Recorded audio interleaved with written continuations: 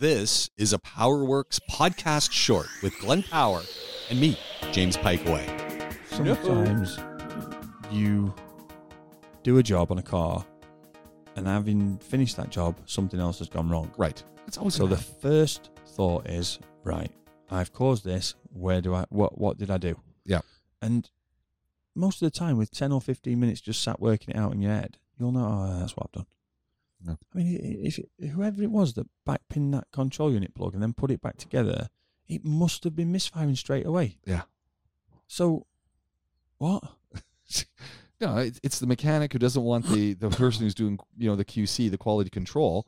They've done it really quickly. Oh yeah, it's all fine. Get this thing out of here. I don't want people to catch on. And then when it's gone, I didn't do it. Yeah, I just don't know how people get away with it. I think it's in, I don't want to cast aspersion on the region here, but there's a lot of that happens across trades where I didn't do it. No, it's done with us. It wasn't us. You must have done this. Are you joking? It's like, no.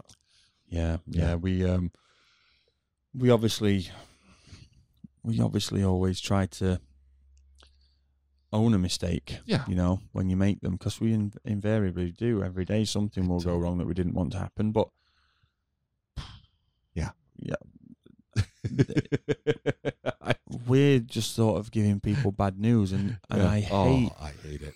Hate saying it's because of who worked on it before, because it's such a cop-out thing to say. But sometimes it is. Yeah, sometimes it is, and you do have to just be honest. That's the most important, is the being honest part. Yeah.